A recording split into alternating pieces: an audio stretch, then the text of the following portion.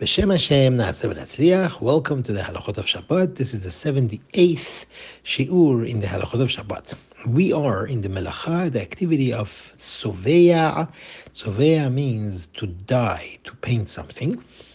And we're continuing on in that halacha. Now, it is prohibited for a lady to put on makeup on Shabbat, whether it's a lipstick or it's the powder that they put on the face or any type of makeup, or the using the pencil to make a line, or to use nail polish, whether it has color or it's see-through, because the see-through ones, they make it shiny. They make the nails shiny, and that is also prohibited.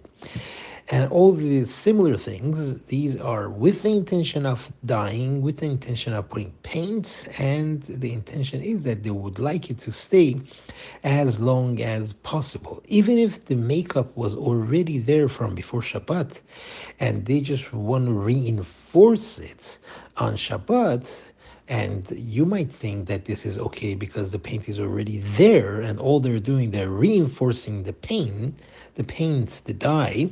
It is still prohibited to do on Shabbat, absolutely.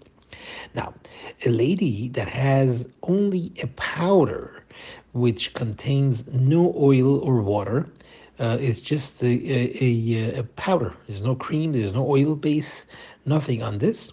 And that they want to use, being that it does not stay, falls off, this is not considered painting because it is absolutely temporary, and that would be allowed. But if it has oil, then we have other prohibitions involved, which would be problematic on Shabbat.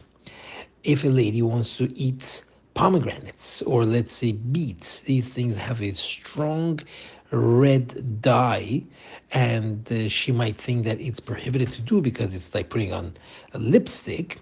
This is allowed because all they're doing is they're eating, and on the skin we would say that this is not the normal way to paint, to dye, and it is not our intention.